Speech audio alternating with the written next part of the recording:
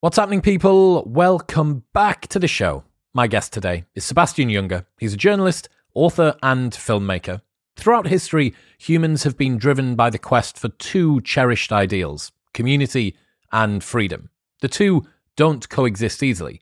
We value individuality and self-reliance, yet we are utterly dependent on community for our most basic needs. Today, expect to learn how having kids in your 50s can give you more freedom than you might think, what happens when you lose 10 pints of blood and have a near-death experience, why fighting to the death was most common in free societies, how countries with freedom always get tempted toward tyranny, and much more. It is interesting thinking about freedom as a British person because we don't really talk about freedom all that much. Not that we don't care about it, but just that compared with America especially, it's not a value that we hold up as an ideal. And looking at the history of it and how people have fought for it and what happens when you lose it and the dangers of having too much of it are quite insightful. In very exciting news, I am going to Austin tomorrow, this Friday. I am flying out to Austin, Texas for a few weeks. I will be recording out there and taking the show on the road, as it were. Video Guy Dean is staying in the UK, sadly, but I will be getting some awesome episodes done out there. I'll be catching up with David Perel and Aubrey Marcus and David Buss and Michael Malice. So yeah, it's going to be fun, and we'll see if I pick up a low-key Texan accent in the space of a few weeks. In other news, this podcast is sponsored by BetterHelp. There might be something which is interfering with your happiness or preventing you from achieving your goals. BetterHelp will assess your needs and match you with your own licensed professional therapist who you can start communicating with in under 48 hours. It's not a crisis line or self-help. It is professional counseling done securely over the internet. Their therapists have a broad range of expertise which may not be available in your area. The service is available for clients worldwide. You can log into your account at any time and send a message to your counselor. You get timely and thoughtful responses. Plus, you can schedule weekly video or phone sessions, so you don't even have to leave the house. BetterHelp is committed to facilitating great therapeutic matches, so they make it easy and free to change counselors if needed. It's more affordable than traditional offline counseling, and financial aid is available. If you've been struggling with something in a relationship or something at work or something from your past, whatever you've got going on, BetterHelp can help you out. And there is a free quiz that you can take right now that explains how it all works and lets you know what options are available to you. You can go and take that quiz and get 10% off your first month by going to betterhelp.com/modernwisdom. That's betterhelp.com/modernwisdom to join over 1 million people who have taken charge of their mental health with the help of an experienced professional. In other news, this episode is brought to you by Element. You do not need a morning coffee. Adenosine, which is the system that caffeine acts on, isn't active for the first 90 minutes of the day. Your adrenal system is, and salt acts on your adrenal system. Element contains a science-backed electrolyte ratio of sodium, potassium, and magnesium, with none of the junk, no sugar, no coloring, no artificial ingredients, no gluten, no fillers, and no BS. They are the official hydration partner to Team USA weightlifting and relied on by tons of Olympic athletes, high performers in the NFL, NBA, NHL, Special Forces, Navy SEAL teams, FBI sniper teams, and Marines, plus tech leaders and everyday athletes around the world. They have, it sounds strange to say that I look forward to drinking a chili mango salt first thing when I wake up, but it is one of the best parts of my day, always wakes me up, and the taste is fantastic. Also, you can get a free sample pack of all 8 flavors from Element by going to drinklmnt.com/modernwisdom. The pack is completely free. All that you do is cover the cost of the shipping and pay nothing for the pack. It's $5 shipping in the US or £3.84 to the UK. And they even have a no questions asked refund policy if you're upset with that. So head to drinklmnt.com/modern wisdom, and you can try it out for a full week and a day. Take a little bit of a break from caffeine on the morning and see how you feel. drinklmnt.com/modern wisdom. And this episode is also brought to you by Active Life RX. Get out of pain and reclaim your fitness with a company that I trust to look after my training and rehabilitation plan. If you have got a niggle or an injury or a struggle with the way that you move, you do not need to put up with it as a fact of life for the rest of time. You need to work with a coach who can't just deal with the pain, who can't just deal with fitness, but can actually take you on an entire journey and get you moving again the way that you want to. Active Life have a team of doctors, athletic trainers, and coaches who have the empathy, education, and experience to help you get your body and fitness to the place where you want it. Active Life's team combines its expertise to take the best of what all methodologies have to offer. They've worked with tens of thousands of people living on 6 different continents, including 5 CrossFit Games champions, professional baseball players, rugby players, and Olympic medalists. You can schedule a call for free right now by going to bit.ly/rxwisdom. That's bit.ly/rxwisdom. Speak to them, see what they can do for you, discuss your issues, whatever it is that you're having, and your goals, and see where they can go from there. bit.ly/rxwisdom. But now, it's time for the wise and wonderful Sebastian Junger.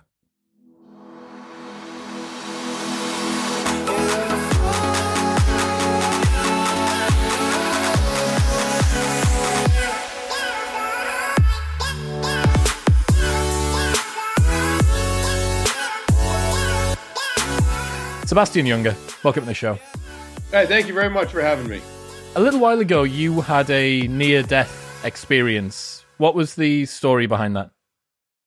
Yeah, I mean, I'd been in a lot of combat as a journalist with American soldiers and otherwise around the world, and I thought all sort of danger was behind me. I'm in good health. I'm an athlete. I'm in good shape. I got a heart rate of 60 and blood pressure of 120/80 and everything you could want at age 58 last year, and I felt a sudden pain in my abdomen, and it was an undiagnosed aneurysm in my pancreatic artery, which is this like little artery that nobody thinks about, and it had an aneurysm, and it ruptured, and I started bleeding out into my own abdomen, and by the time they got me to the ER, I'd lost 3/4 of my blood.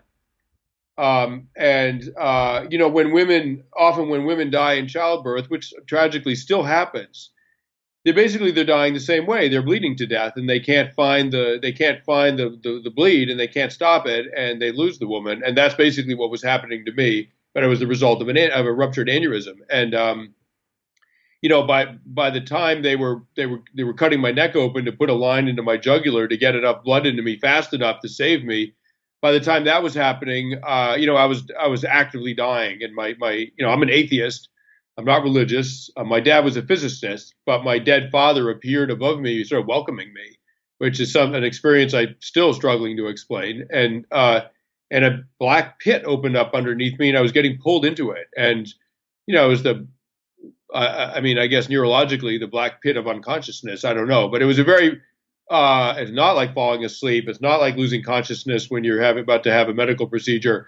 I was getting pulled into a black hole, and my dead father was there. And the last thing I said to the doctor was, "You got to hurry. You're losing me right now."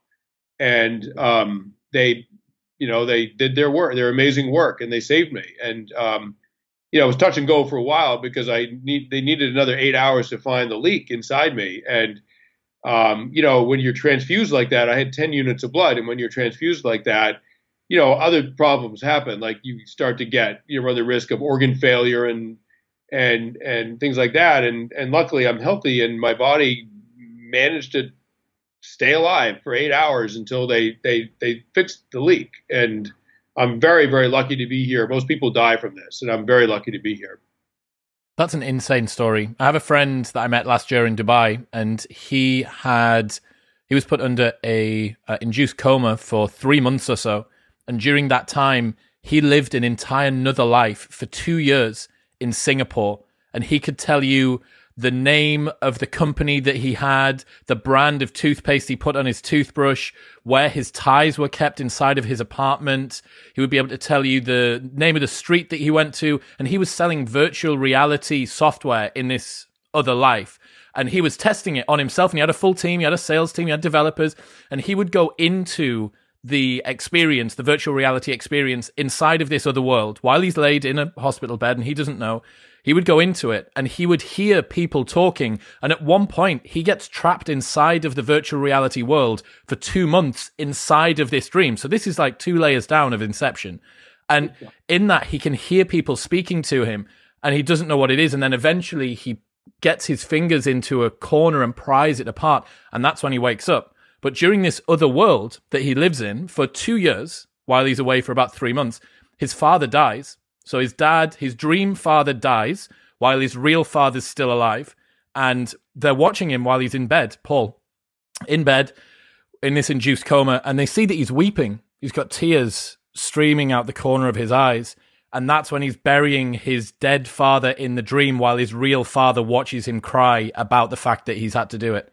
Crazy. That's insane. Did he ever go to Singapore to look up the places he had thought, imagined he was? Like, I don't think he has, no. Wow, that's insane.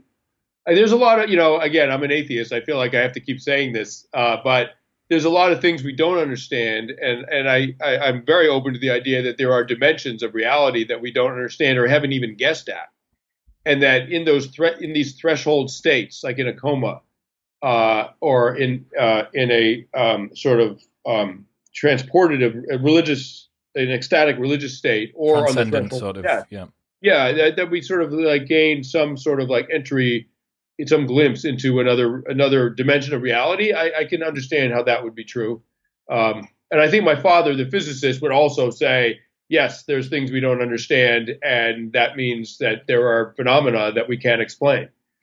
Even if there isn't some otherworldliness going on, even if it's not a different plane that you're tapping into, the sheer fact that your brain decided to create some sort of kind of like a polarity thing, it's sort of welcoming. There's something symbolic going on with regards to darkness and father. And then with Paul, this near-death experience in an induced coma is semi-common. It's like rarely common. And even if all it was the brain trying to create some sort of an existence in which he could keep ticking over, even if that's it, like that is pretty miraculous itself. Yeah. Well, my understanding of the medical understanding of an induced coma is that there's no brain activity at all. So I wonder how Supposedly. I wonder how they understand that. But likewise with death, like that there's no brain activity. And I was entering a very strange place, and when I was on that threshold, and I've done some research into it, and my experience is a very common one, and it's interesting because there are various neurological explanations, like low blood oxygen, endogenous DMT in your brain that gets released, and endogenous ketamine that gets released, things that will produce visions and hallucinations in test subjects. But when they expose people to those effects, like ketamine, people have wild hallucinations. They don't see the dead. They don't see dead relatives, right? You have to be dying for that to happen. And that's the part that it's very common for people who are dying, and it's not really part of the ketamine experience for otherwise healthy people. And that's where the mystery sort of begins for me. Yeah, I am familiar from my days partying. I'm pretty familiar with ketamine, and I never saw any of my dead parents coming back, even though both of them were alive.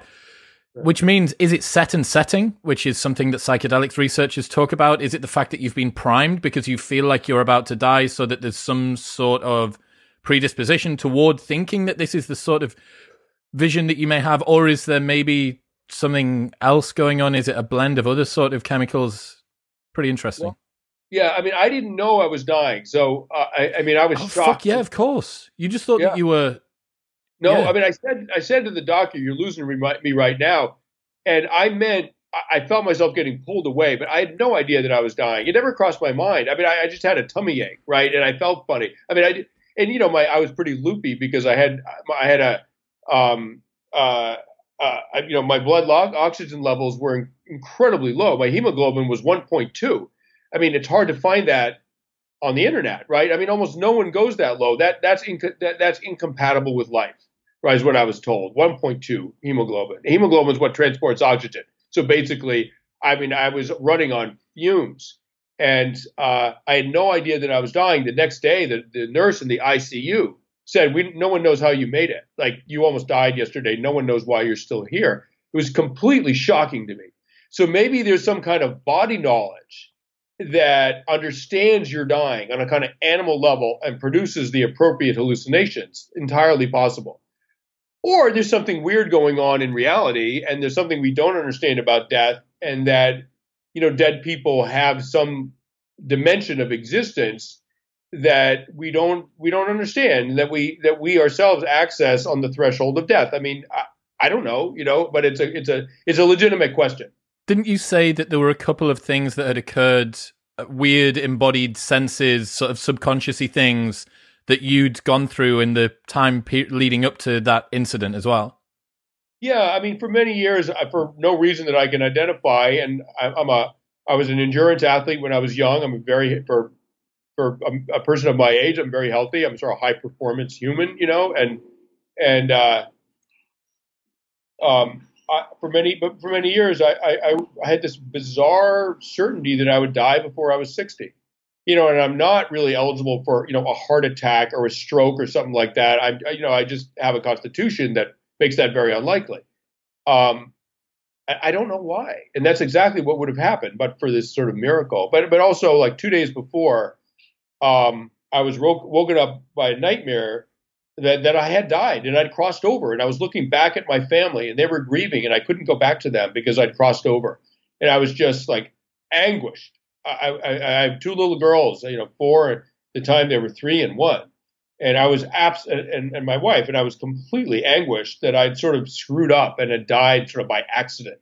And I couldn't go back again. And I was anguished, and it woke me up. And that was 36 hours before exactly that happened. Crazy. Given the fact that you had such a profound experience, has there been a lasting mindset shift around how you see the world, or a change in your behavior in any way? Well, I'm a little bit more open to what you might call the great mystery of life and of death. A little more open to the idea that it may not be, that we might be something more than purely biological beings, and that everything that we are ends at the moment of death. I've seen dead bodies. I've seen people who were dead an hour. I've seen people who were dead a week. I've seen people who were dead a month, right? It's hard to imagine when you look at those individuals that there's anything remaining of that, who that person was, right? I can tell you right now, like, it just, wow, you're some skin and a bunch of bones. Like, you are no longer you, right? So but now I'm not sure, like, I just don't understand what happened to me. And people keep saying to me, like, well, are you reconsidering your atheism? I'm like, I didn't see God. I saw my father, I don't know. God doesn't necessarily have anything to do with this, but the presence of my father does raise questions about the nature of reality in a physical sense and the nature of death in a physical sense. And, other than that, I would say, I mean, it's sort of cliche, but all we know we have for sure is right. And we don't even know that we have today. We know we have this moment, right? This moment that you and I are both in right now, we know for sure we have that because we're in it. And literally moment by moment, you cannot absolutely know that even the next moment will come, much less the next day will come, right? You don't know. There was a lady about a week ago who was woken up. She was asleep and she was woken up because a meteor, the size, it was said of it seems quite gendered, so it's a sort of funny, but this was in the media, a meteor the size of a large man's fist. I just find that in this modern era quite a funny way to describe a meteor. But anyway, a meteor the size of a large man's fist walloped into the pillow next to her head, right? She was 3 inches from being annihilated, right? Fuck. And yeah, so or she came to bed and found it there. I mean, I don't know which it was, but at any rate, had her head been there, like, she would be dead. So you don't know moment to moment that but right in this moment, right now, you exist, you exist. And in this sort of Zen sense, that is all we know for sure that we have. And so it makes me just think, be in the moment, like, appreciate the fact that you are alive right now, right here with your little girls or whatever, like, here you are right now, and just have a reverence for that because that's all you ever know that you have for sure. If that's what you get out of a near-death experience, overall, I think avoiding the near-death experience would probably have been preferable, but that realization is pretty beautiful. Another crazy thing, which is what I said to my friend on the podcast, Paul, about the fact that he'd buried his father once and he was going to have to bury him again. You're potentially going to see your father and that sort of black pit again at some point. Yeah. You may sort of glance off the top of that once and then come back around for a second loop at some point and then see it again. I was taken to the threshold and then brought back. And so I now know what that is like, that place is like. And I got to say, I did not want to go down there. But it seemed like a minor transition. It didn't seem like this massive, like, oh my God, I'm dying. Like, it seemed in that moment, it seemed like, well, that whatever that next thing is, it's a small step to the left. It's not a huge thing. It's a small thing. And by the time you're dying, death is a small transition, right? And dying is it's a vague thing, right? I mean, when you're dying, your body is shutting down, but there's no moment, right, where you get less and less alive and more dead, right up into the point where you're almost completely dead and very little bit alive. And then that last little bit seems to be a minor step. And there was some, funny way it took a bit of the mystery out of it. I mean, a bit of the awe out of it. It's like, oh, death is just, it's a very mundane thing. It's like it's an ordinary thing, right? It's a very ordinary thing that everybody does, and it's not some transcendent thing. It could just be part of what happened during your day. It was a very strange perspective on it. Talking about freedom today, and you went from someone who, I guess from the outside looking in, is a single guy in his late 40s, early 50s, would have had all of the freedom in the world, but then started a family, had 2 young daughters, got married. Talk me through that experience as someone who's done it later in life. Yeah, I mean, I was married previously, and my wife and I were still friends. My ex-wife and I are still friends. We broke up on very good terms and remained sort of like loyal to each other as friends throughout that process. Thank God, and I'm very grateful to her for that. But during the trek that I undertook, I was going through that process of separation and divorce, and it was a very sad year. And I should just sort of describe it briefly. So me and a few buddies, we'd all been in a lot of combat, either as soldiers or as journalists. We walked along the railroad lines from Washington, D.C. to Philadelphia to Pittsburgh, about 400 miles. The railroad lines in this country are these sort of swaths of no man's land that are really not patrolled or monitored by the authorities. And you can kind of do what you want out there. And, it's a dangerous environment, right? I mean, there are trains going by at 120 miles an hour. And whatever, they're marginal environments. There are some drifty kind of people out there, whatever. But it goes through everything, right? The suburbs and the farms and the wilderness and the ghettos and the industrial wasteland. It goes through everything. And we were sleeping under bridges and in abandoned buildings and cooking over fires and getting our water out of creeks and dodging the police because it's illegal, of course. And, most nights, as I say in the book, my book, Freedom, most nights we were the only people in the world who knew where we were. And that's a form of freedom. And one that's not to be sneezed at. And although there's many other forms as well, but after that, yes, I found myself in a very, very good relationship with a wonderful, wonderful woman, and we decided to try to have a family, and we were lucky. We were blessed in that it happened, and we have 2 little girls. And I've had all kinds of other freedom prior in my life. My first daughter was born at age 55. And, one of the reasons I try to stay very healthy and athletic is because I want to stay alive as long as possible for them and for me, for them, so I felt like I was giving up. Yeah, you're giving up one kind of freedom and you're getting another kind of freedom, but that's always true, right? I mean, you can give up temporal freedom and get a high-paying job and make a bunch of money, and then you have economic freedom. You can give up, the sort of safety and stability and predictability of living in a modern society and go into the wilderness, and you have the freedom of that, but you're in a fair amount of danger. And if something happens to you, like you have a ruptured appendix. Sorry, guy, you're dead. So you never get all forms of freedom at once. And the form of freedom that I got as a father, as a husband and father, is this profound emotional freedom of love, and in some ways it's the most boundless form of freedom there is, and it has no limits, no depths. It's as boundless as it's only limited by you, and there's something about that maybe it would have been lost on me at age 20 or 30 or whatever, and that's probably good. I wasn't a dad back then, but thank God I'm a dad now, because at this point I would have wondered what's life for. That's a beautiful story. It's a really, really beautiful story to hear. Thank you. You say that there's a tension between freedom and community. How does that play out? Well, you are not safe unless you're part of a group. I mean, just in sort of like biological terms, anthropological terms, humans do not survive alone in nature. They die almost immediately. We survive as a biological matter. We survive because we're part of a group. We don't have sharp claws. We don't have sharp teeth.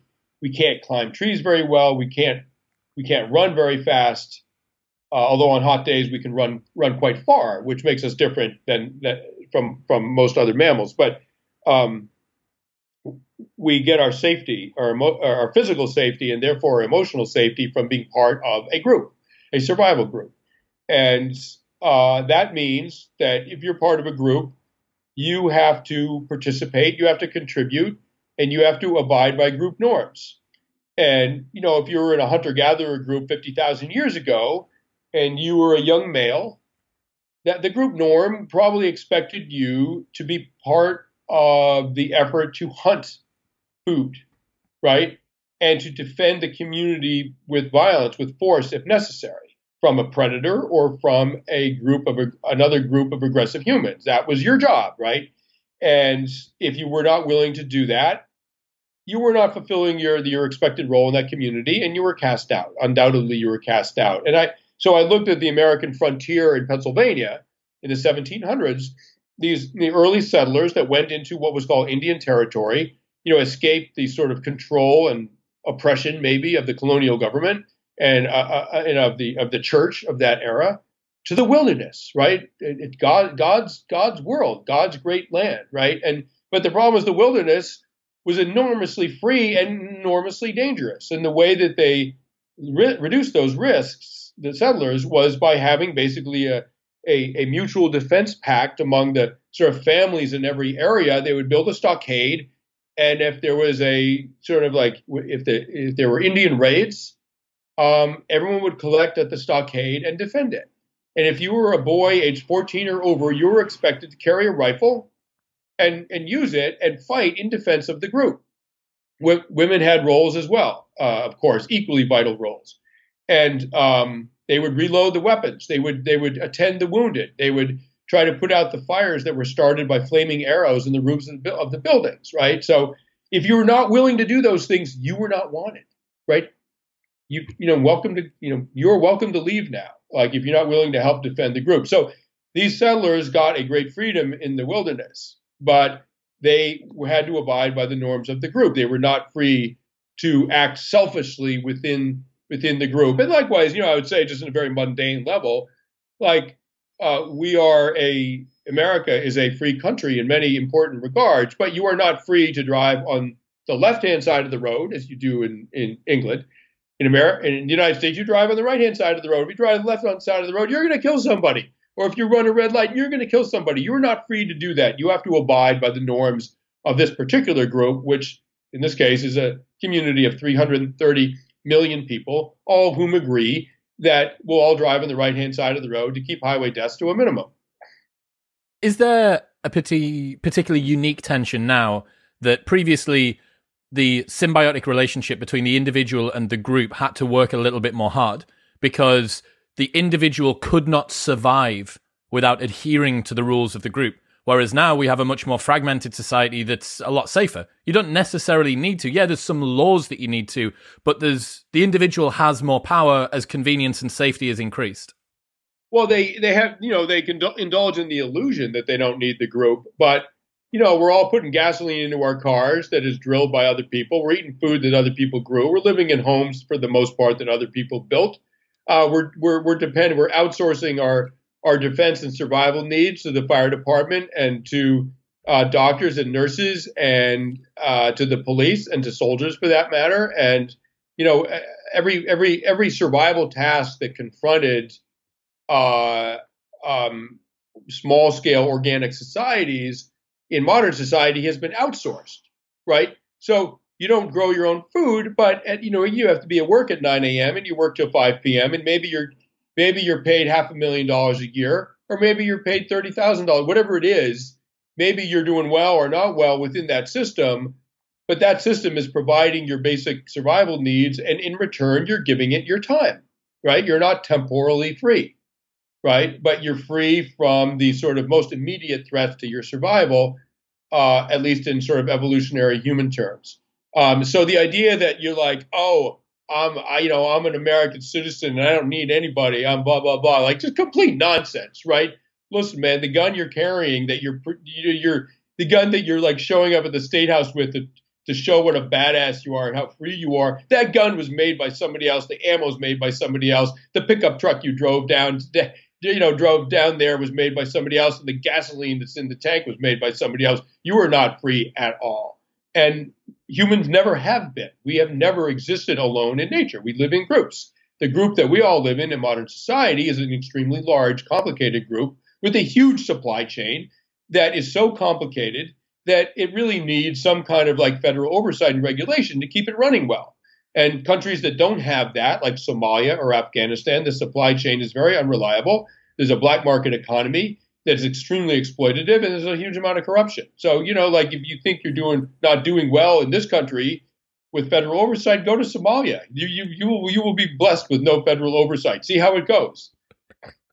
What do you class as the opposite of freedom? Because some people would say like tyranny or something, but I'm guessing that's maybe a little bit rough-hewn.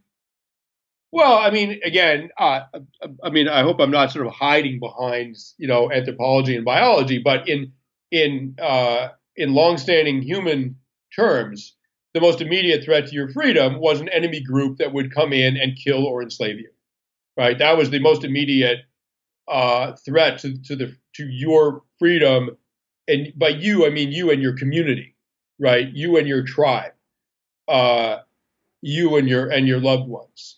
The word freedom is taken from the Middle German Friedom, which means beloved. So in that sense, people who were free were the people around you in your community, the people who were beloved by you.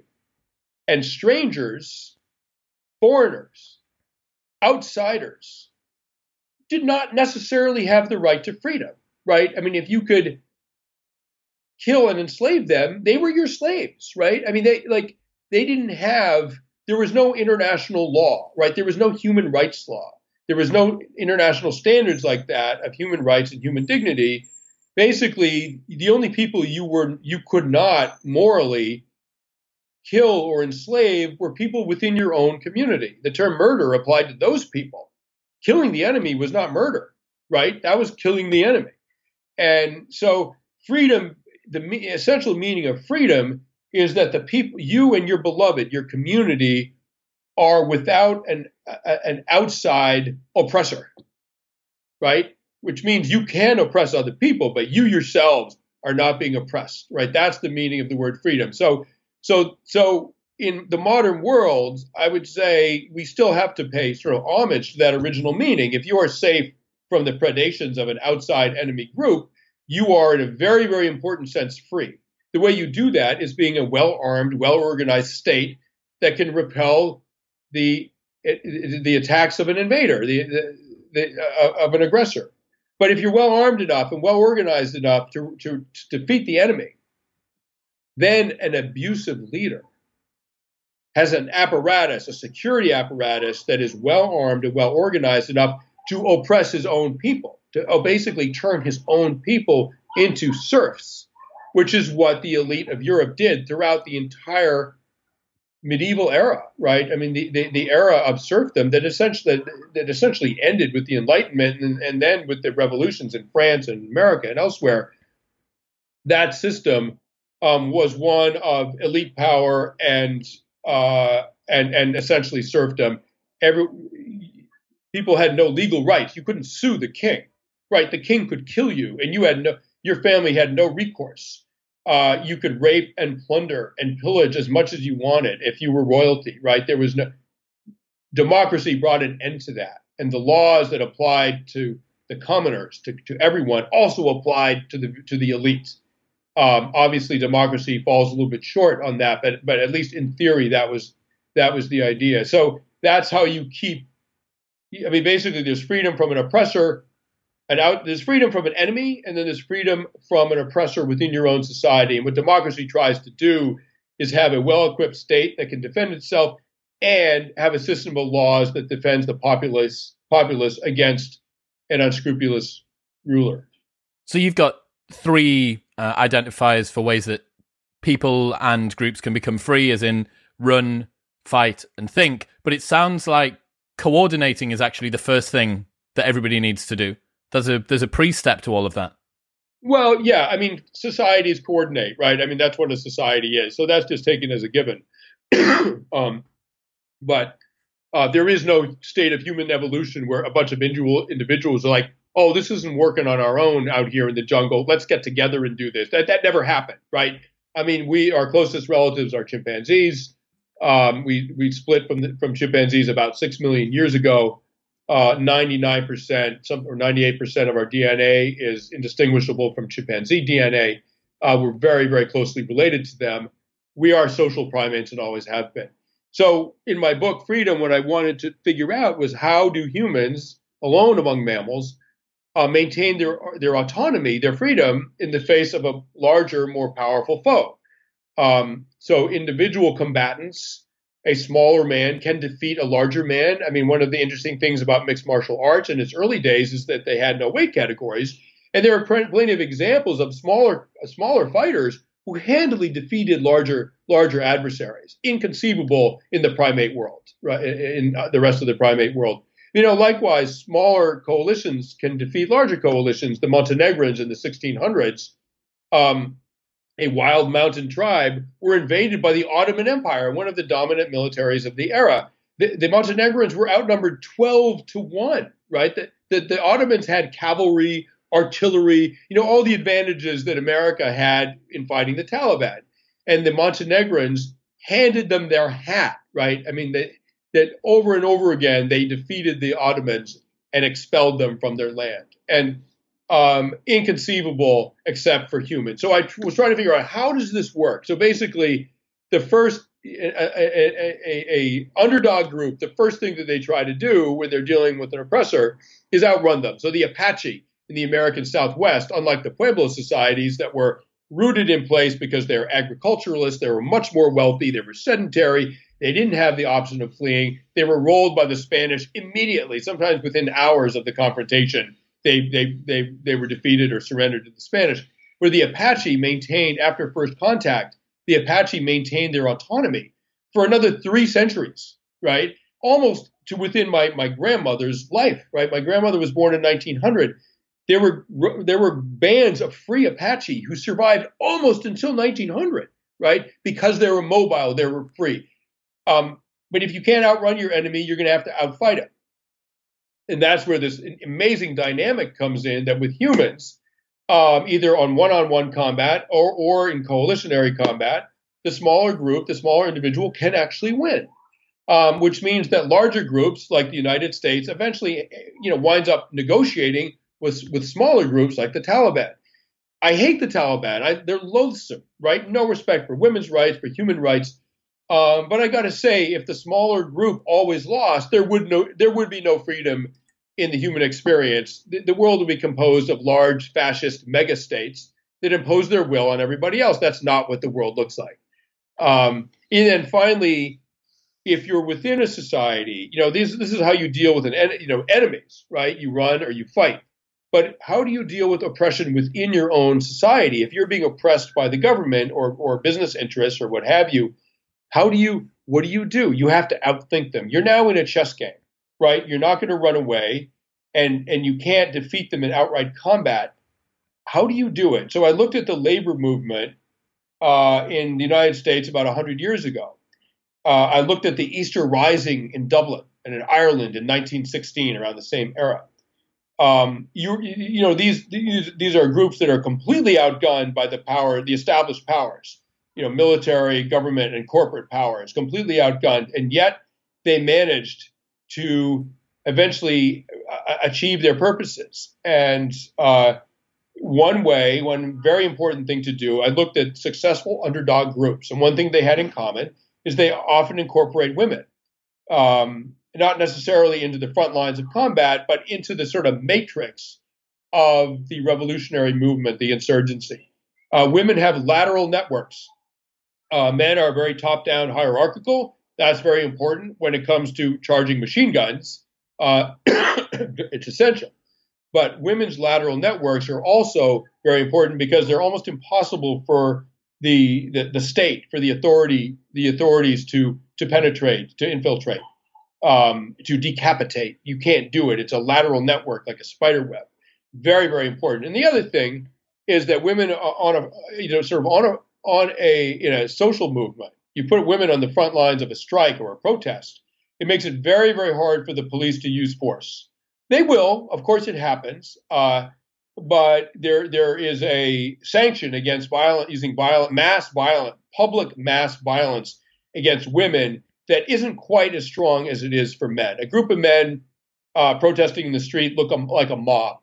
A group of women protesting in the street, they look like a social movement, and you open up with the machine guns on them, and it's very problematic for the government, for the dictatorship, whatever it may be.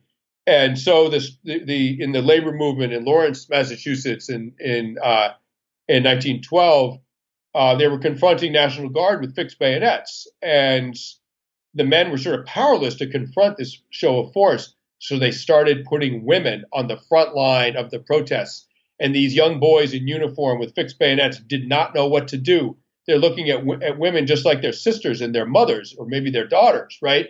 And one frustrated police captain said, one good cop can handle 10 men, but it takes 10 cops to handle one woman. And they did not quite have the manpower to handle those protests, and that tipped the balance. And the other thing that these successful underdog groups have in common is leaders that are willing to die for the cause, literally willing to die for the cause. And if you don't have that, if you have leadership that's sort of hiding behind the people that they lead, either literally or figuratively, leaders who will not accept blame, who will not take risk, who will not own mistakes, who will not expose themselves to gunfire if it's actually a shooting situation. You have leaders like that. They're really not leaders. They're opportunists. It does not work. Yeah, you see this echo symbolically in stories and in movies as well. The leader of the goody side is always the guy that's charging into battle. He'll stay behind to help the wounded man and carry him on his shoulder. Whereas the leader of the baddies, he's always up in some ivory tower commanding people around. And then it's the good guy that will eventually rise up the lift and fight through all of the layers and then eventually get to this bourgeois twat that someone needs to kill. So yeah, you see this happen. What was the story was it Michael Mallon that you looked at? Yeah, I mean, Michael Mallon was an Irish revolutionary in 1916 who commanded a brigade in Dublin, and was eventually caught. I mean, there was after a week of combat in Dublin, in bloody combat. I mean, a lot of people died, and the Brits were throwing soldiers at the problem, by the thousands, and the rebels who had machine guns and were like hiding, sort of in sandbagged apartments. They'd figured this out. They were just mowing down these poor British teenagers, conscripts, and but this is the same era when the British lost 60,000 men on the first day of the Battle of the Somme, something like that, killed and wounded. If I'm remembering my numbers correctly, it was the population of County Wicklow in Ireland on one day. that was just the first day and nobody blinked, right? So human life, didn't mean anything. And I'm sure the Irish rebels were like, Jesus, if they treat their own people like that, how are they going to treat us? We don't want to be part of this fiasco, right? So Michael Mallon was one of the leaders, and I think he had 4 children, and he was married and had 4 children, and he was tried as sort of a sham trial and not allowed any representation and condemned to death for treason. And on his way to the jail where they would kill him, he passed the wagon past his home, and he saw his. Was dog. that done on purpose? I don't know. And he saw his dog in the yard, and there are these anguished letters that he wrote in the hours before his death. His family was allowed to visit him on his last night, and then he was left alone in his cell with God. Presumably, he was very religious, and in my book, I have printed in full is his last desperate letter of anguish to his wife and children. And the first sign of light at dawn, they took him from his cell and walked him down to the stonebreaker's yard and stood him before a wall. And a firing squad leveled their rifles, and on command, they fired in unison and killed him. And the medical examiner, they killed, I think, 12 or 14 Irish revolutionaries like this. Including a man named Connolly, who was the commander of the Dublin forces that fought the Brits, and he was wounded twice. I mean, the big job that his aides had was trying to drag him out of gunfire, because he kept risking his life to command the troops. I mean, he was the epitome of heroic leadership, right? And he was shot twice, wounded twice, and he couldn't even walk to his own death when they executed him. They had to carry him in a stretcher and prop him up in a chair. And the medical examiner that was present at these executions said that the only people in the situation that were not nervous, that were not shaking, were the condemned men. And the firing squads were all shaking. They were so nervous. They were the fearful ones. And I should say that this, what you said about, this sort of like Hollywood movies about villains being these sort of bourgeois twats in a tower, getting other men to do their bidding. And on the good side, there's a selfless leader that grabs the flag and charges forward, as it were. What we're depicting in the bad guys is our own society. I mean, that is exactly what our leaders are. They're ensconced in safe buildings telling other people what to do. And, I get it. It's a modern society, and no one wants the president himself leading the charge. It just wouldn't work, right? I mean, like with Connolly, we need those people to help run the show. So you don't want them taking a bullet. That's for soldiers to do. But I totally get it. But just to your point about what the sort of bad guys look like, they look like we make them look like us. And they have leaders. I feel like political leaders in modern European Western democracies, including America, are sort of notable for their moral cowardice. There is no principle they won't trample to further their political interests. Well, that's the equivalent. The equivalent of not taking the bullet is standing by your word. You don't need to stand in front of the gunfire, but if you are to say a thing, you need to not forget that you said that thing 3 weeks later and pretend that you said something else and try and spin a different line out. I think this is one of the reasons why we have concerns about the trustworthiness of the people at the top.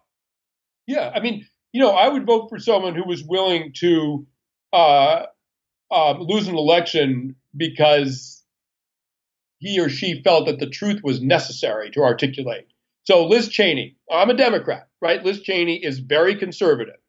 And she is standing up to the sort of like MAGA Donald Trump world by insisting on reality, right? Insisting on the truth about January 6th and about Donald Trump's efforts to subvert the election. And And, I would vote for her, even though I'm a Democrat. I would vote for her. She's an arch conservative. I would vote for her simply because she is willing to sacrifice her career for the sake of the truth and our democracy and our democratic system. I would vote for her over a Democrat who was not willing to tell the truth in a heartbeat, right?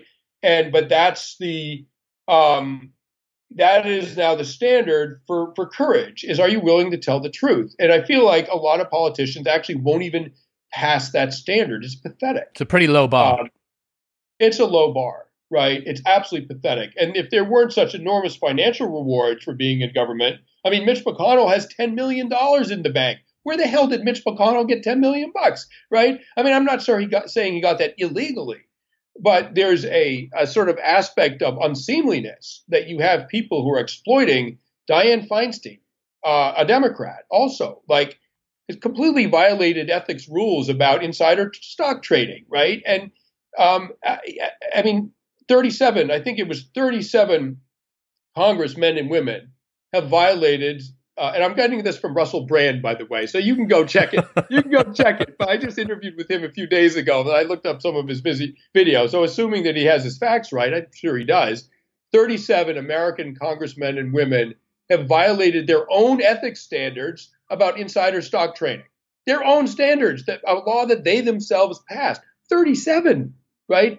That's not ethical, right? That's immoral. And people like that forget about being able to benefit financially. They shouldn't be anywhere near a public office if they're willing to do that. I mean, that's what, okay, you don't have to take a bullet. That's, politics don't involve literally fighting the enemy in the trenches, right?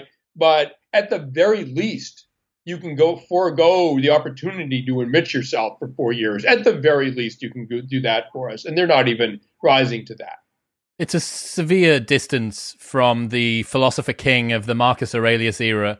And you think about somebody who's concerned with virtue above all others, that will sell the inside of the palace wares to try and pay off the debts of the nation. Yeah, I mean, I think this is why, for me, politics feels like such a wasted endeavor, that the understanding of how to limbically hijack the electorate has taken precedent over people actually doing what is good. Like, being able to manipulate cognitive biases means that someone who isn't good can appear more good than someone who is. Yeah. That's unfortunately the situation that we're in.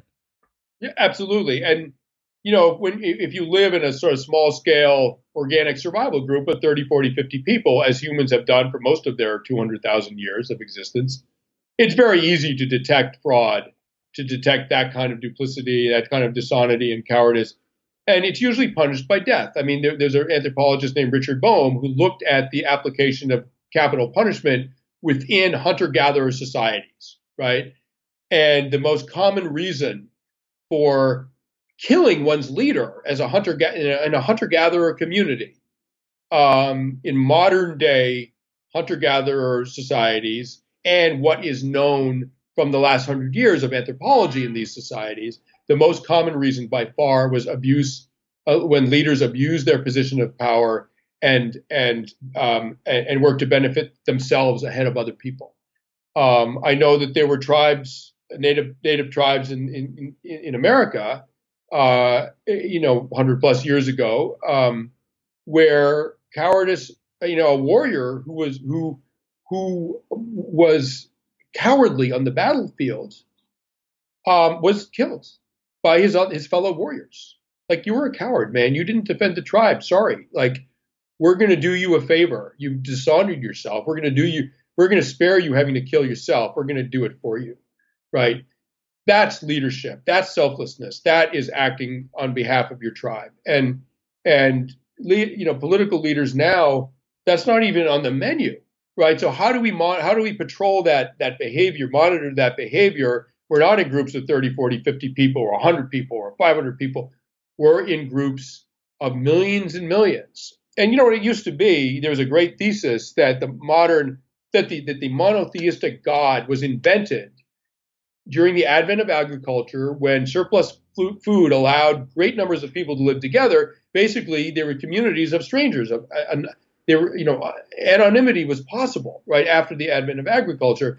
And that was when the monotheistic God was sort of invented to an all-seeing, all-knowing, punitive God who would punish sin, right? So the community might not know who you are, and you steal a loaf of bread and you get away with it because no one knows who you are, whatever. But God knows who you are. It's a monotheistic, all-knowing God. That was invented to control, to encourage good behavior in a society that was so large there was anonymity. Well, now we're basically a godless society. So I'm an atheist, so I get it. So what do we have in its place? We have CCTV. Basically, it's very hard to commit a public crime without it being captured on video. And thank God, right? Because there are lots of very, very bad people who've done very bad things, including the London Underground bombers of 2004. Who were one of them was captured because he was seen on CCTV cameras. So they're a good thing. They've taken the place of a monotheistic God. So what do we do now as the electorate? How do we get people to act that way? We get them to act that way by penalizing at the polling booth, penalizing selfish behavior, dishonest behavior. We have to call it out, and we have to call it out in our own party, because if we call it out in the other party, everyone's going to ignore it. We have to call it out among ourselves, among our own, and that's something that the Democrats and the Republicans are uniquely bad at. And the country, it's not going to be an honest system until those two parties decide to apply some real morality to their own people. Yeah, game theoretically, it doesn't sound like a good strategy to stop focusing on the enemy and start focusing on the inside. But that's without the luxury of a God's eye view. If you were to say, look, I want the best sort of world, community, nation that I can do, you need to hold everybody to account, not just the opposition, to try and get yourselves back into power. To do what? To have 4 more years of shitty power? That's not going to get you very far. Thinking about the people riding into battle, I heard a story about a Spartan soldier who was incredibly proficient. He was one of the finest soldiers in the army, and he went into battle naked. So he stripped off all of his armor, stripped off all of his clothes, just went in shield, sword, and spear. And when he got back, he was punished. He was punished by the commanders of the army because he'd endangered a Spartan asset himself. He had endangered one of the assets of the army by being so reckless with the way that he went in. So even somebody, that's another control measure. What we're talking about here are control measures, whether they be monotheistic gods that cause you to emergently try and act in the way that you think that you should, whether they be CCTV cameras that dictatorially tell you that if you do not act in the way that you're supposed to, whether they be cultural norms that are kind of this embodied, sensed, communitarian version of this. And you even have, when somebody oversteps that mark, when somebody utilizes their skill or their prowess and is wasteful with it, in a society like Sparta, where it was all about trying to get the most done, trying to squeeze everything you could out of a small society, even those soldiers were told you can't endanger an asset, even if it's yourself. Well, listen, I'll tell you, I've been in a lot of combat with U.S. military, and we were in a very bad situation at one point up on a ridge, and the Taliban were on either side of us. There was nowhere to hide, right? And they were about to open up on us. And there was no good place to be, right? And the only chance we had was, by we, I mean the soldiers I was with, was to unleash so much firepower back at them. We sort of hide behind our own firepower, but eventually you run out of ammunition, right? And so it was an extremely exposed place. Everyone had run out of water. It was very hot, so everyone was black on water. It was called black on water. They'd run out of water. They're drinking the fluid in their IV bags. So were people wounded, they wouldn't have IV fluid. It was a desperate situation, and we were getting ready to get hit, and it was going to really suck. And the lieutenant stood up in this sort of awful moment of quiet before we were going to get hit. And we could hear it on the ICOMs, on the radio chatter from the enemy, like, okay, we've got them. They have nowhere to hide. They are done, right? And we were waiting for this hurricane of lead, right? And the lieutenant stood up. The only place you can be is like on the ground, as close to the ground as possible. So standing up in this situation, I can't tell you how hard that would be to do, right? And the man stood up to look around to see where his heavy weapons were positioned to make sure that they were in the best possible position. Again, think Connolly in Dublin in 1916. He stood up to see where the heavy weapons were placed, the 240s, particularly, to make sure they were placed right. And the staff sergeant that was right next to me said, "Sir, please sit down. We need you. We need you to stay alive. It's your job to make decisions. It's our job to get shot at." And the staff sergeant stood up. He said, "Tell me what you need. Tell me what you need to know, and I'll find it out. And please take cover." And so that is leadership. And when corporations sometimes bring me in as a consultant to like how to make their corporation like feel more like a tribe, so that basically there's more like group loyalty by the workers, so they'll produce more and everyone gets richer, right? Particularly the leadership. When they bring me in for that consultation, I say, look, you have to be a leader. A leader makes sure that they may benefit disproportionately when things go well. No problem, right? Leadership should be rewarded disproportionately. It has higher responsibilities, takes more experience, et cetera, et cetera. But if there's a downturn and people are going to make less or people are going to have to be fired, the leadership of this company has to experience the negative consequences before the people they lead, or at least with them, right? So before you fire anybody, you have to get rid of your year-end bonus, right? And if you don't, that's not leadership. You're just running a company at that point. You're not leading a company, you're running a company. If you keep your year-end bonus and fire people because there's a downturn in the market, you're just running a damn company. You're not leading it. If you want to lead it, if you want loyalty, you need to lead it. And if you lead it, you will make it clear that you will suffer consequences right alongside the people that are trusting you. Not a welcome message in the corporate world, I should add. Yeah, I bet it's not. It makes me think about an example. So I run nightclubs. I have done for a very long time. I've stood on the front door of a lot of them. And part of that, me and my business partner have been the directors of this company since we were 18. We've always been the top of the tree, and then we've just added in people below us all the way up. Every single night that we run an event, one of us stands on the front door of the nightclub. And we're in Newcastle, which is the Winterfell of the UK, right? It's the final city before Scotland. In the winter, it gets brutally cold. It's wet. It's dark. It's miserable. We stand on the front door of the night. Every single one. There has never been an event that we've operated where somebody hasn't stood there. We have always been there right next to the boys, right next to the event managers, right next to the door staff that kick people out, and we'll freeze our nuts off on the door along with them. And for a long time, people have asked, what is it that you do? We don't do that much. The whole purpose of us creating a business that runs in a slick and organized way is that it's so self-sufficient that everybody knows the jobs that need doing beforehand. And there are a lot of nights where we stand there and I feel like a spare part. I'm like, well, I'll just make sure that the DJ's drinks are topped up again. You almost end up doing the most sort of surplus, ridiculous jobs because there isn't anything for you to do. But it's less about the fact that you're there to do a job, and it's more about the fact that symbolically you are there with the rest of the group. Look, it's freezing, it's cold, it's going to be a shit Thursday in the middle of January. We're going to do 400 people tonight when we should do 1,000, and that's what break even's 500 people. So we're going to lose money, and I'm going to get out of bed at 10 p.m. at night, and I'm going to stand on the front door of a nightclub with you for 5 hours, and there's going to be drunk people, and they're going to complain, but we're all going to do it together. And a big part of that we see as well is in small businesses like ours that's quite hierarchical. There's lots of different little layers that we create so people can progress and it feels like they're being promoted and stuff. The guys that get the most respect are the ones that people have seen enter the company at the absolute bottom. They started flyering and doing street PR and giving out guest list bands, trying to get people in. Then they were the best guest lister. Then they became a junior event manager and they smashed it at that. Then they became a full event manager and they smashed it at that. Then a senior, then a city manager. And people see this lineage of them going up bit by bit by bit. And they know that they've earned their stripes. They know that they have the chops to be able to do the thing that they are telling you to do.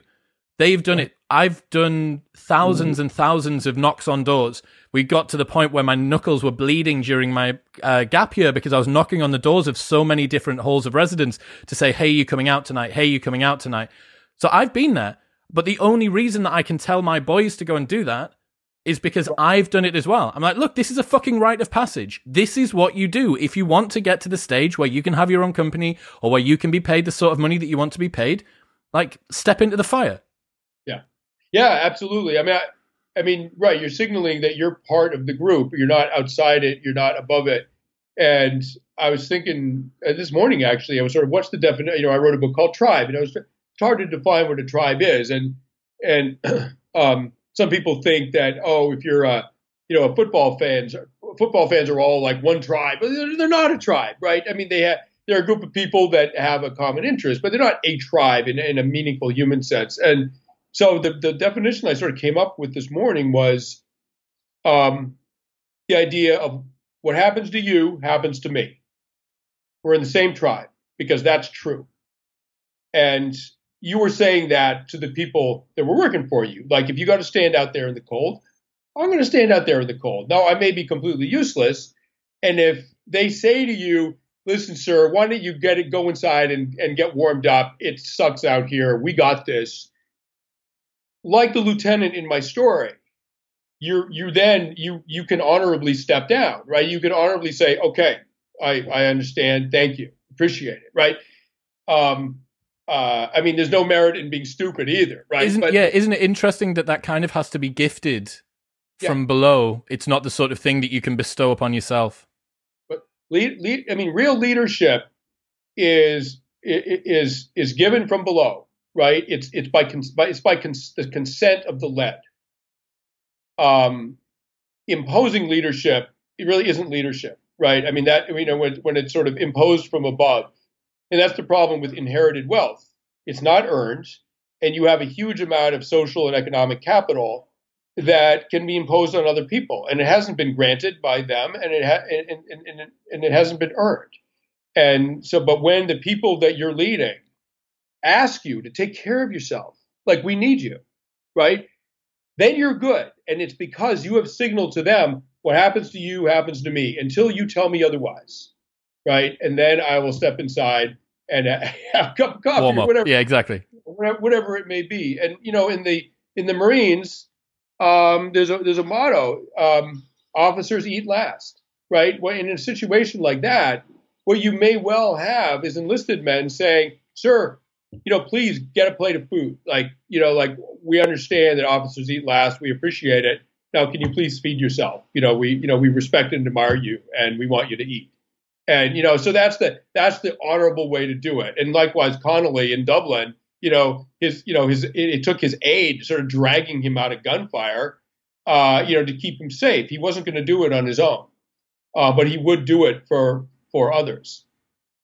One of the things that I've found that's been quite interesting is how stresses from the outside cause groups to stick together. So when freedoms get threatened, a community suffers a collective trauma or whatever, people usually bind together. What I've found really interesting is that I don't think we've seen that up against the global threat of COVID over the last 18 months. Yeah, I mean, the problem with COVID is that there was a lot of mixed messaging by political leaders. My political leader at the time, Donald Trump, started by saying it didn't exist. There wasn't a threat at all, right? And then he continued to have very confusing messaging about masks and vaccines, and to the point where it's completely hypocritical. I mean, the entire administration was vaccinated, and so was all of Fox News. And yet the messaging coming out of those groups was that vaccinations were somehow a plot by the left to take, whatever. I mean, just complete nonsense, right? So when you have political leadership and very powerful people that are actually endangering the public for their own political benefit, you're not going to have a healthy response to COVID. Right? So I get that for the USA, but I don't think I've seen a particular wonderful sense of belonging and coming together really anywhere on the planet. Maybe you could argue that the USA are culturally so influential that if they cough, everybody else catches a cold of COVID, of misinformation perhaps. But do you remember that video? I think it was in Italy, and there was someone singing on a rooftop, and there was balconies all the way around, and they were all watching. And there was another period where maybe in Spain or Italy, again, somewhere in Europe, someone was doing a workout routine on their own rooftop, and all of the people on their balconies overlooking that were doing it as well. Now that, to me, that was one of the moments where you go, wow, that's sort of human spirit really binding together. Everybody is in this. Yeah. I know what it's like to be locked down in the UK. Yeah, I don't live in New York the same as you. Yeah, my life situation is different to yours. but I kind of know what it feels like to be locked in my own house because of this pathogen that's outside. So we have more of a shared experience now than we probably ever did before. And it's the same for people that are in China and in Vietnam and in Australia and everywhere. There's always been that argument made, if Earth was threatened by an alien species, imagine how quickly our differences would be forgotten because we would bind together. And you get that, I think it's called, is it the globe effect that astronauts get once they've been out to space and they view the Earth without borders and they come back and they realize we are just one race, one species, blah, blah. I hoped 18 months ago that COVID was going to be that thing, and it just hasn't, it doesn't seem to have occurred anywhere. Well, it's not an existential threat. Right. I mean, it's way worse than the flu. It's a deadly disease, and it's communicable. Unlike some things, but it's not an existential threat to society. And I think what the sort of skeptics were saying is that the protections against COVID are an existential threat because they'll cripple the economy. Blah blah blah. That's where the debate happens. But look, the Black Death in Europe, in what was the 1300s, killed 1 out of 3 people, right? That's an existential threat, right? And if COVID were killing 1 out of 3, thank God it wasn't. But if it was killing 1 out of 3, I think you might have seen a sort of different reaction. But even to the extent we've lost 600,000 people in this country, right? But if you lose 600,000 people during an alien attack, it'll traumatize the nation for a century, right? That gets your attention. The problem with the 600,000 is to spread out over a couple of years, and it's happening invisibly in ICUs around the country. And it's, in some ways, it's sort of theoretical, sort of abstract. But even despite all that, and despite the fact that we had to stay away from people in order to protect people, which is deeply antithetical to sort of human reflexes during the crisis. But even so, I think there was actually a fair amount of sort of solidarity of the sort that you described in New York City. People were, I think it was at 5 p.m. every night, people were leaning out of their windows, banging pots and pans for the healthcare workers that were working in the ERs, in the hospitals. So, I think for a modern society that's very, very fractured and alienated, there was actually a fair amount of sort of like communal sentiment around all of this. Yeah, it makes me realize why false flag events by governments have seemed alluring over time. You look at trying to do a thing, trying to have some catastrophe occur that forces, that's what they're actually doing. They're trying to artificially inseminate this sense of binding together. Here is the threat. There is something happening out there, and we need to bind together. We need you to come together as one. That's what they're trying to enact. That's right. And the problem is they are, at least in my country right now, they are doing that with half the country. They're saying half the country is a threat to this country. If you're a Republican, the Democrats, the socialists, communists, godless, like Black Lives Matter, Democrat, anarchists are a threat to this country, right? So what they're saying is that half of the country are literally the enemy, right? The enemy. They're not the beloved, right? They're not the definition of freedom. They don't deserve freedom. They don't deserve to be free. They're the enemy, right? They're not one of us. The Democrats, I don't think, do it in the same way, and not as sort of virulently as the Republicans have lately, but they have a bit of that as well. And so when you cast your own people as the enemy of the state, you are creating civil war. That is one of the steps to fascism, right? I mean, that's a classic step in the fascist playbook, is take the political opponents and say, not only do I disagree with them, not only are they not nice people, they're actually an enemy of this country and they must be eradicated. And that's how you get fascism. It's a classic move in the fascist playbook. And that's one of the things that really bothers me about the last few years in this country. We have a very robust democracy, and we have a military which is absolutely loyal to democratic ideals, whether it be a Republican or a Democratic president. They don't really care. My father grew up in Spain and left when Franco and the fascists came in, and Franco succeeded because he had the military behind him. That will never happen in this country, and therefore, in my opinion, fascism will never come to this country. But boy, it's awfully ugly to see the sort of preparatory steps in action, even if it will never come to that.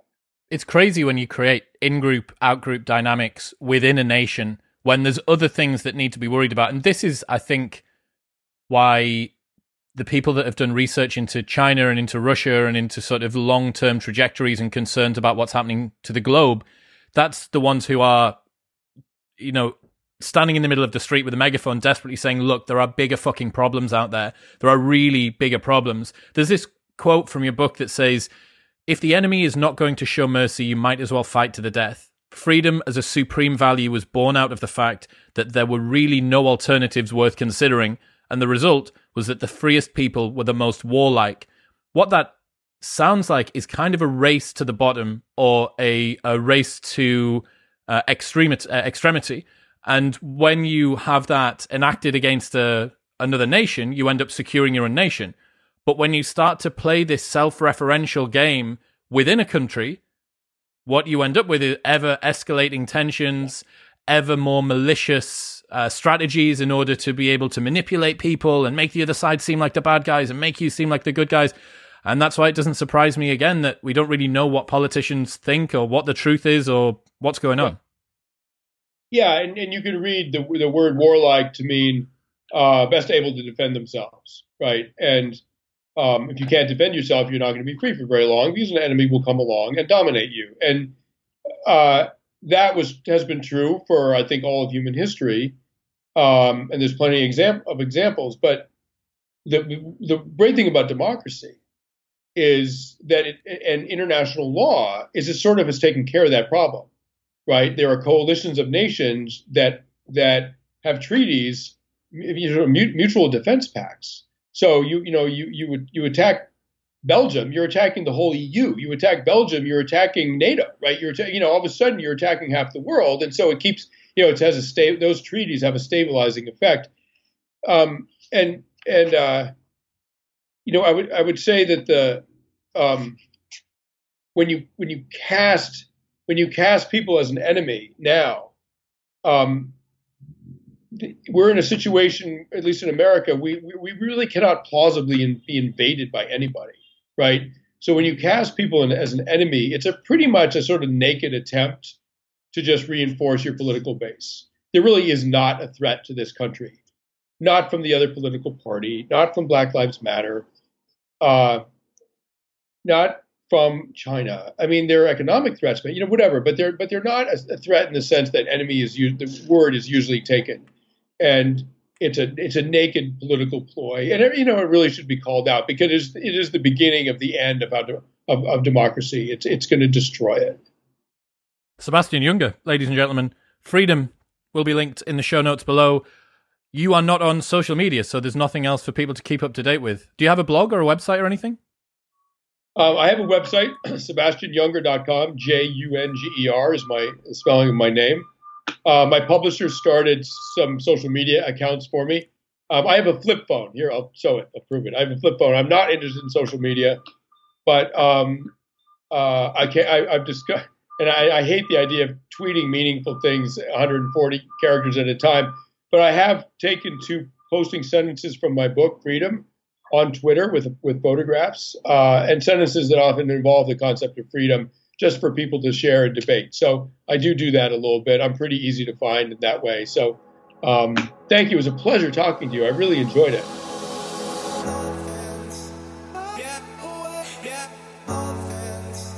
Thank you very much for tuning in. Don't forget that you might be listening but not subscribed, so make sure that you've hit the subscribe button to ensure you will never miss an episode every Monday, Thursday, and Saturday. Also, don't forget you can get a 10% discount off your first month of counseling with BetterHelp by going to betterhelp.com/modernwisdom. You can get a free sample pack from Element by going to drinkelementi.com/modernwisdom. Pay nothing for the pack and just pay the shipping.